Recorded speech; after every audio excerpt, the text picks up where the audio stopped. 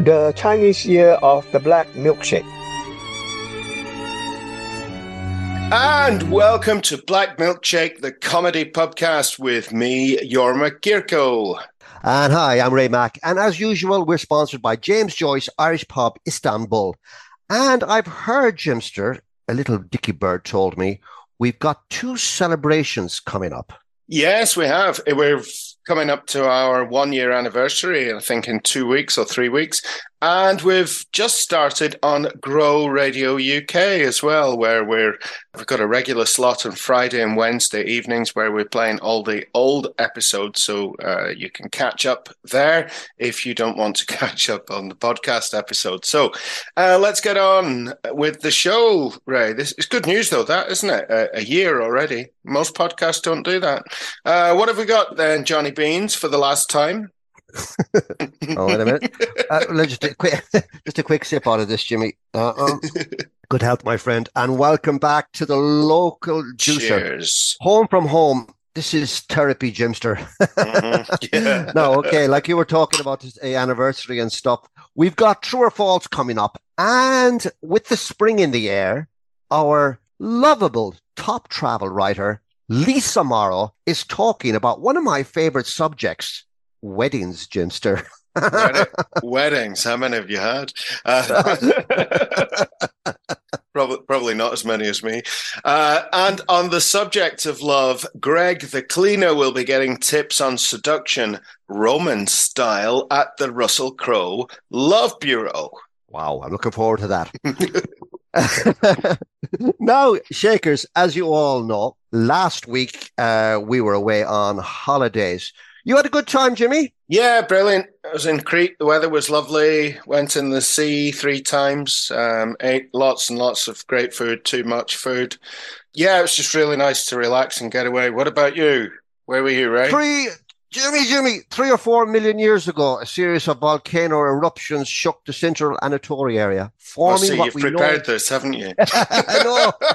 Yeah, bollocks. I'm going to start that again from the beginning now. No, really keep it as it pissed me is. off. I was in Cappadocia.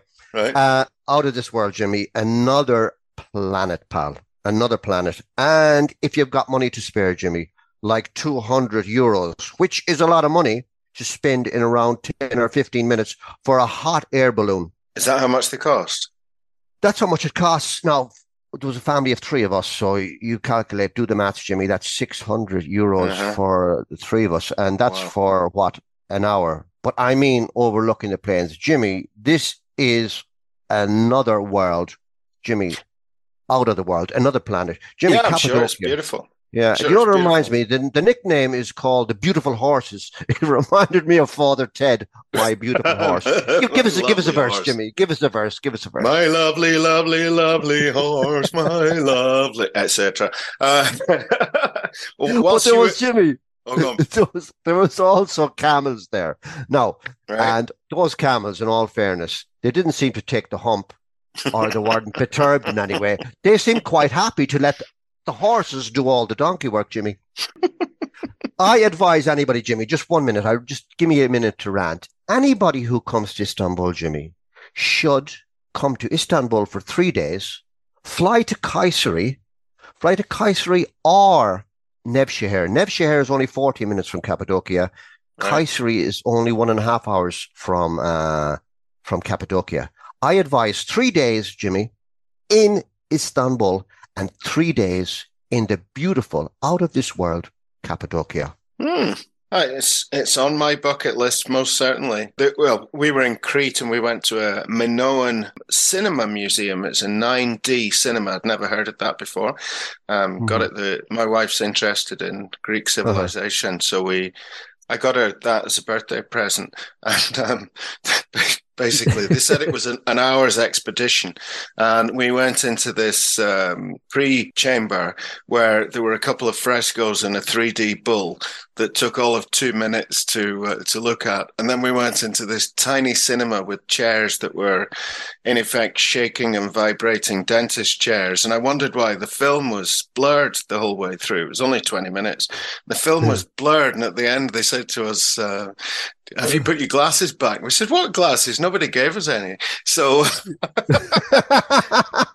it was a bit of an anticlimax, really, but, well, not so much of a shock as when we were in a restaurant on the last night and the waiter, who spoke very good English, there was this meal that we didn't know what it was, and we asked what it was. It was a bit like cockroach that you get in Turkey, and he was trying to explain it was meat wrapped in innards, and I think he was thinking of the word intestine, and he actually told us that, yeah, the pork is wrapped in testicles. Oh, my. It's needless to say, we didn't order that one, but I thought he was talking bollocks anyway. but Jimmy, from testicles to spectacles, seriously, Ooh, I like which that. I should just share 30 more seconds of what you should do in Cappadocia. Please, Jimmy, if you do make it with your good wife, please, the place is called the Underground City. Now, if you're built like the Hunchback of Notre Dame, Jimster, okay, you will absolutely run through the underground city. And I feel very sorry for a lot of tourists because they're not actually told about this incredible tour, but they're unaware. Like, you have to be at least over 5'10", and if you're over 95 kilos, it's not advisable. It's too narrow, and most of the tour you're hunched. So you have to be over 5'10". You have to be over. How does that work? No, Jimmy. If you're under 5'10". If you're under 5'10", and if you're under 95 kilos, 80 kilos, but seriously, it's unbelievable. And do not take it without a guide, Jimmy, because there's no writings on the wall, pal, to give you any hints. Yeah, right. And seriously, in the morning, if you can't afford the hot air balloons, just go to the top of the terrace, be ready with the cameras and the videos, and get that beautiful spectacle of all those balloons coming over. Looks like something out of the United Colours of Benetton, Jimmy. Lovely. Okay, so what else have we got then, Ray? True or false? Would you be ready to go into it, Jimmy? Oh, I think we should. Celebrity, true or false? You can't handle the truth. Kevin Rowland was an assistant to a veterinary owner, Jimmy. True or false? A veterinary owner. So somebody who owned vets. Yeah, owned vets, owned an establishment, blah, blah, blah. Okay, an surgeon establishment as well. Okay. So long as we're not talking modern slavery of animal doctors. He was a vet's assistant. Is that what you're saying? Yeah. A veterinary assistant, yeah. I think I'm going to go for saying that that's true. False. He worked, Jimmy, as a hairdresser. Too right. Oh, he did, yes. He did. I do remember you saying that one before. And Kevin Rowland, Ray's often mentioned friend, was in Dexy's Midnight Runners, just for anyone who doesn't know the context. Question two, Ray. Question two. Oh, you're really in a rush today, aren't you, Jimmy? Now, Robert De Niro turned down the Han Solo role in Star Wars. That's an interesting one. Harrison Ford was not really very well known at the time. In fact, I think he'd been a set designer on various film sets. And I'm assuming Robert De Niro would have been a really big name then, after the Godfather films and various other things. He was huge, massive, yeah. Yes, he was. Course, yeah. So I'm thinking that probably the only well-known actor in the original Star Wars film at the time was Alec Guinness. So I'm thinking budget-wise, as it was a bit of a gamble, it's probably false. Not a bad gamble, you bollocks. Al Pacino turned down the Han Solo role. Did he? And yeah, he later says, they gave me the script. They offered me so much money, a whole lot of money. I don't understand it. I gave Harrison Ford a career, pal. In theory, Jimmy, I personally think he turned it down, Jimmy. It would have been absolutely terrible. I mean, cock, if he did it. Harrison Ford were the man to do it, definitely. Yeah. Could you imagine? I would have seen it as an intense method acting version of Han Solo. Do you understand me? No, seriously. Well, I don't know. How could you method act Han Solo? I mean, he was a fictional character from space. Yeah. No. And most importantly, we didn't have to hear Al Pacino say the Princess Leia had a nice ass when we already knew to me. It's one of those things, isn't it? I mean, Star Wars, we grew up with that. And how could you imagine anybody else doing that now? I mean, even Chewbacca, I still haven't quite got over when they changed bungles in Rainbow. But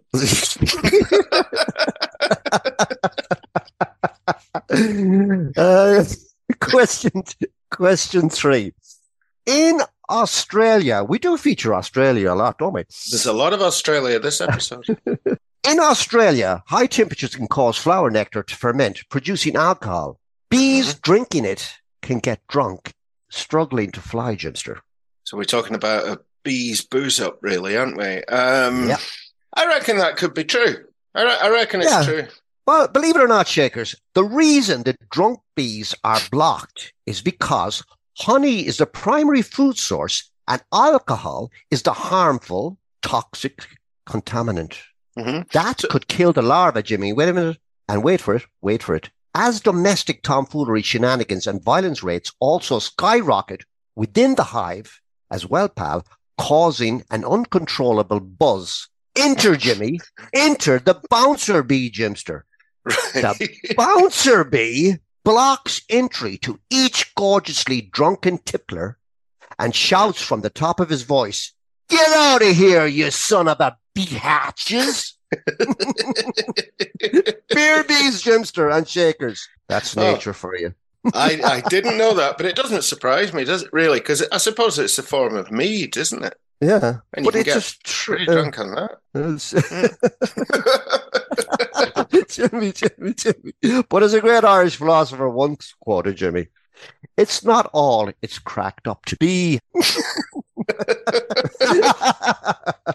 Jimmy, you know how we're talking about, we bring the animals in sometime to the celebrities. Celebrity animals. Yeah, but this is bee celebrities. For example, Bee Movie, 2007. B-list celebrities. Yeah, Bee Movie 27. The voices were Kathy Bates, Chris Rock, Jerry Seinfeld, and John Goodman. Now for you. Indeed. So let's talk that up. I think you got 1 out of 3, Jimmy. Yes, I got 1 out of 3 wrong. Are you sure now? Yeah, I'm very, very sure indeed. I got the first one wrong. Okay, not too bad, my friend. Good skills. Ding dong, you're not wrong. I tell you what, Ray, you will never guess who I met in James Joyce the other week. Really, go on. Just the day before you got back from your holidays. Well, I was just in there, minding my own business. And who should come in but Morgan Freeman? Serious? Absolutely. And surprise, surprise, I just got talking to him at the bar, and he asked me for my autograph. And we ended up having a pint together. And it turned out that he was already a listener of the podcast. Can you believe? So got him to record this jingle for us. So here we go. My name's Morgan Freeman. You may have seen me in a movie or two over the years. I always play the black fella even when you don't need one in Robin Hood, Prince of Thieves. I was on Spotify a few weeks back and found Black Milkshake Comedy Pubcast. I laughed like I'd never laughed before when Dr. Brutus Himmler made Yorma stick the lie detector up Ray's ass.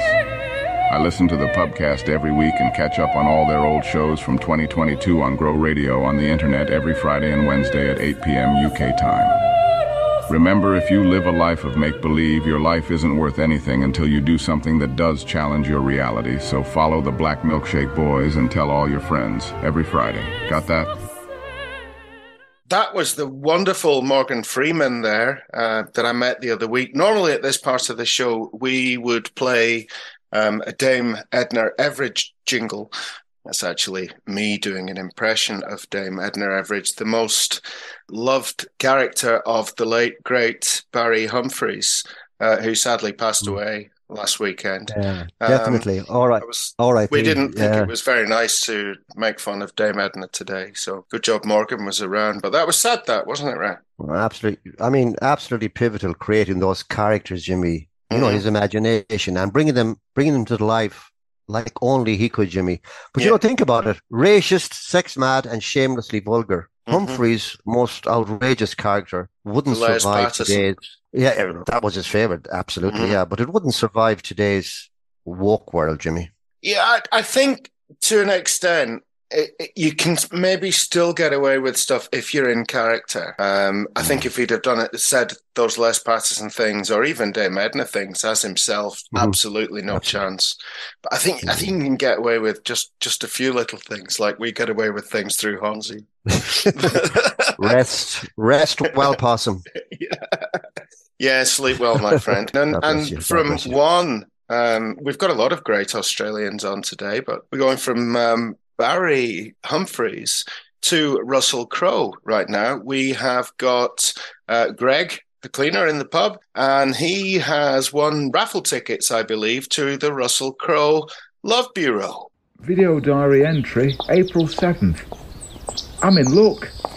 I won a raffle at James Joyce Irish Pub on Lonely Arts Night and won a non-pecuniary award. I've never been very good with women, so was delighted to win a love tutorial at the Russell Crowe Love Bureau. Apparently, he's going to show me how to seduce a woman. This is a nice cabin he asked for himself. If I'm not much mistaken, I'd say that was a triumphal arch. Oh, I'd better ring his doorbell. Oh, that's a funny sounding doorbell. My name is Maximus Decimus Meridius, proprietor of the Russell Crowe Love Bureau, general manager of the Phoenix Strip Club. How may I be of service? Yeah, I'm here to learn the art of seduction, or as my mate Onzi says, to have it off with a woman. What is your name? Gregory Aspinall, hygiene operative and general office cleaner. Hello, my dear boy. I invite you to this cabin as my friend, and not to be a dick, not to criticize nor to comment on my command. Firstly, we must bathe with the female slaves. Fire destroys, water cleanses. There's hierarchy even in nature. Women must be governed. Often not wisely or gradually, but they must be governed nonetheless. I see, Mr. Maximus. I've heard they respond well if you ply them with hard liquor. I know Phil Mitchell used to do that to me. Is that a practice you're familiar with, Mr. Maximus Decimus Meridius? I'd rather have them 3 sheets to the wind on occasion than have a mutiny on my hands. Yes. Phil used to give me roofies and Baileys. Do you know him, perchance? Is he an agent of those who would wage war against me? No. He was my friend, and then he did some things that friends shouldn't do. Besides which, I prefer women, but their bodies are different than ours, aren't they? Indeed. I know women. I've spoken to their doctors. When her lower limb is touching the horizon, the orb is no longer rising. Then it's reached its zenith, and you get a better view. Are you talking about penile orifical insertion, Mr. Meridius? I think so. And what happens when I introduce my John Thomas? Our enemies would think they were cursed, that they were not here. And when you imagine yourself in green fields with the sun in your face, you too shall receive your freedom. That sounds very pleasant, but I'm a bit worried about the objectification of women, traditional gender roles and male privilege. Do you not see it? That the only things that keep this little wooden world together are privilege and tradition? It's leadership they want, and sin. Sin? Sin is good. Righty-ho. The only thing is that when I do the tradition with those women slaves, I might feel a bit self-conscious. Could I bring a friend? For God's sake. There are 500 of my men in the freezing mud. I will not believe that they fought and died for nothing, and I'd like you to try to fix it. I propose a bacchanalian orgy at my home in the hills above Trujillo for the glory of the Empire. Oh, that sounds champion, Mr. Maximus. Incidentally, there was a chap outside called Quintus, who I said was to let his men join in with whatever you tell me to do. Quintus is a bastard. This is the second time he's done this to me. There will not be a third. What is it with this man? I kill a relative of his in battle, perhaps. I will have my vengeance in this life or the next.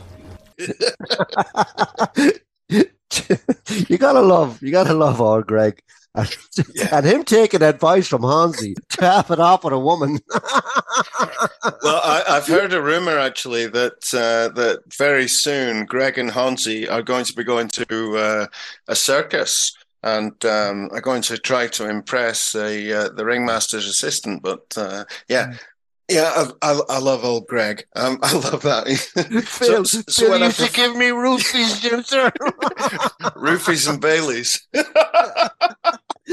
Jimmy, I haven't heard the John Thomas word for ages. I'm roaring. That's and other brilliant. Crowe, is going to have his vengeance, and everything will be just champion, Jimmy. Oh, it's great, that, isn't it? Our next great Australian today, we've got Lisa Morrow, who's going to be telling us about weddings in Turkey. Inside Out in Istanbul with Lisa Morrow. Everyday life here in Turkey is pretty much the same as life anywhere. People meet, fall in love, and decide to get married. Getting married means weddings, and this leads to only one thing. No, not what you're thinking. I mean presents.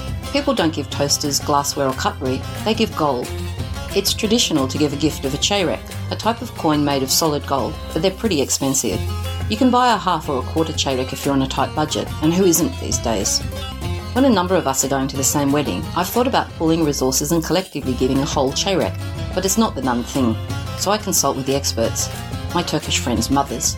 All the gold shops sell for the same rate, but mums know who you can trust. It's perfectly okay to give cash instead, provided you're comfortable with everyone knowing the amount you've contributed. At some weddings, you pin the notes directly onto the bride or groom's clothes, but at more upmarket do's, they wear special sashes just for this purpose. I like the way the lira notes pinned to the bride flutter when she moves, adding an extra layer of interest to the metres of tulle she already has on. Relatives and close family members often give gold in a big way. Ablas, what you call big sisters and respected older women, teyze, the aunt on the mum's side, and hala, the dad's sister, try to outdo each other, weighing the bride down with elaborate gold jewellery sets. By the end of the night, the poor thing clanks every time she moves. Turkish weddings are a chance for wannabe brides and mothers of unmarried sons to pick and choose.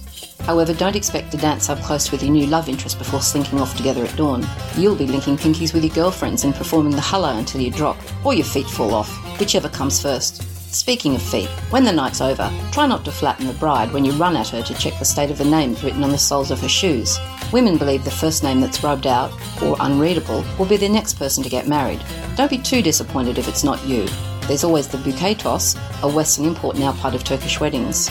Just watch out for the women who take commando classes in catch and kill techniques and always get the prize. No one's told them you only need to catch one bouquet to be the next in line.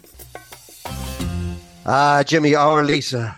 We're blessed to have her on our show, aren't we? Yeah, she's very good. She's very good. And all her books are available on Amazon, by the way. If you want to know anything about Turkey, she's lived here for, I think, 16, 18 years, and she's written all that time. And she she's lived in every corner of Turkey. Our guest, I think, in February, wasn't she? Yeah. Anyway, Lisa will be back next month. Yeah, but Jimmy, traditions are traditions all over the world. And everybody must respect that. But the pinning of the Turkish liras or gold all over the bride and groom's clothing, Jimmy. Now, seriously, that didn't go down too well with me when I got married to my better half back in the day. Thank God she was against it. Jimmy, you looked like an over-decorated Christmas tree, pal. Yeah, I can imagine. Yeah. What do they call those people in London who wear all those badges and things? They call Pearly Kings, are they called? Is that something like that? Yeah, like that, wouldn't you? It's weird. Yeah. My advice, Jimmy, is shove those liras and gold. No, not where you were. Where the sun don't shine. No, into a nice oversized handbag or a purse. In that bride's sister's. Yeah, the bride's sister usually takes care of that. Right. And blah blah blah. Check it out on the honeymoon how much you made. Mm-hmm. That's fair enough, isn't it? I mean, as Lisa said in the thing, it's you give cash. It's like giving someone a £20 Amazon gift voucher, isn't it? They know that they're worth exactly £20, not £22, not £23.50, but £20. You know your value, don't you? Yeah, but it's the same in Scotland, Jimmy, in England, isn't it? I mean, Ireland, they give cards and envelopes. Yeah, but I mean, these days though, it's all about giving out lists. These wedding lists and things like that. Mm-hmm. I want to tick off that you've sent the set of towels, etc., which I don't like that. Anyway, but you fork out money and you got to get some back, haven't you? Yes, you do. And then they can fork off.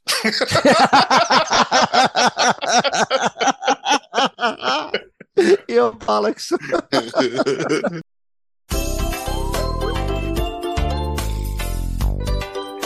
Black Milkshake Best Posts of the Week. Post of the week comes in from Gary Butler, an Irish expat, Jimmy, living in Memphis, Tennessee, America. Say hi. Hi, Gary. Okay.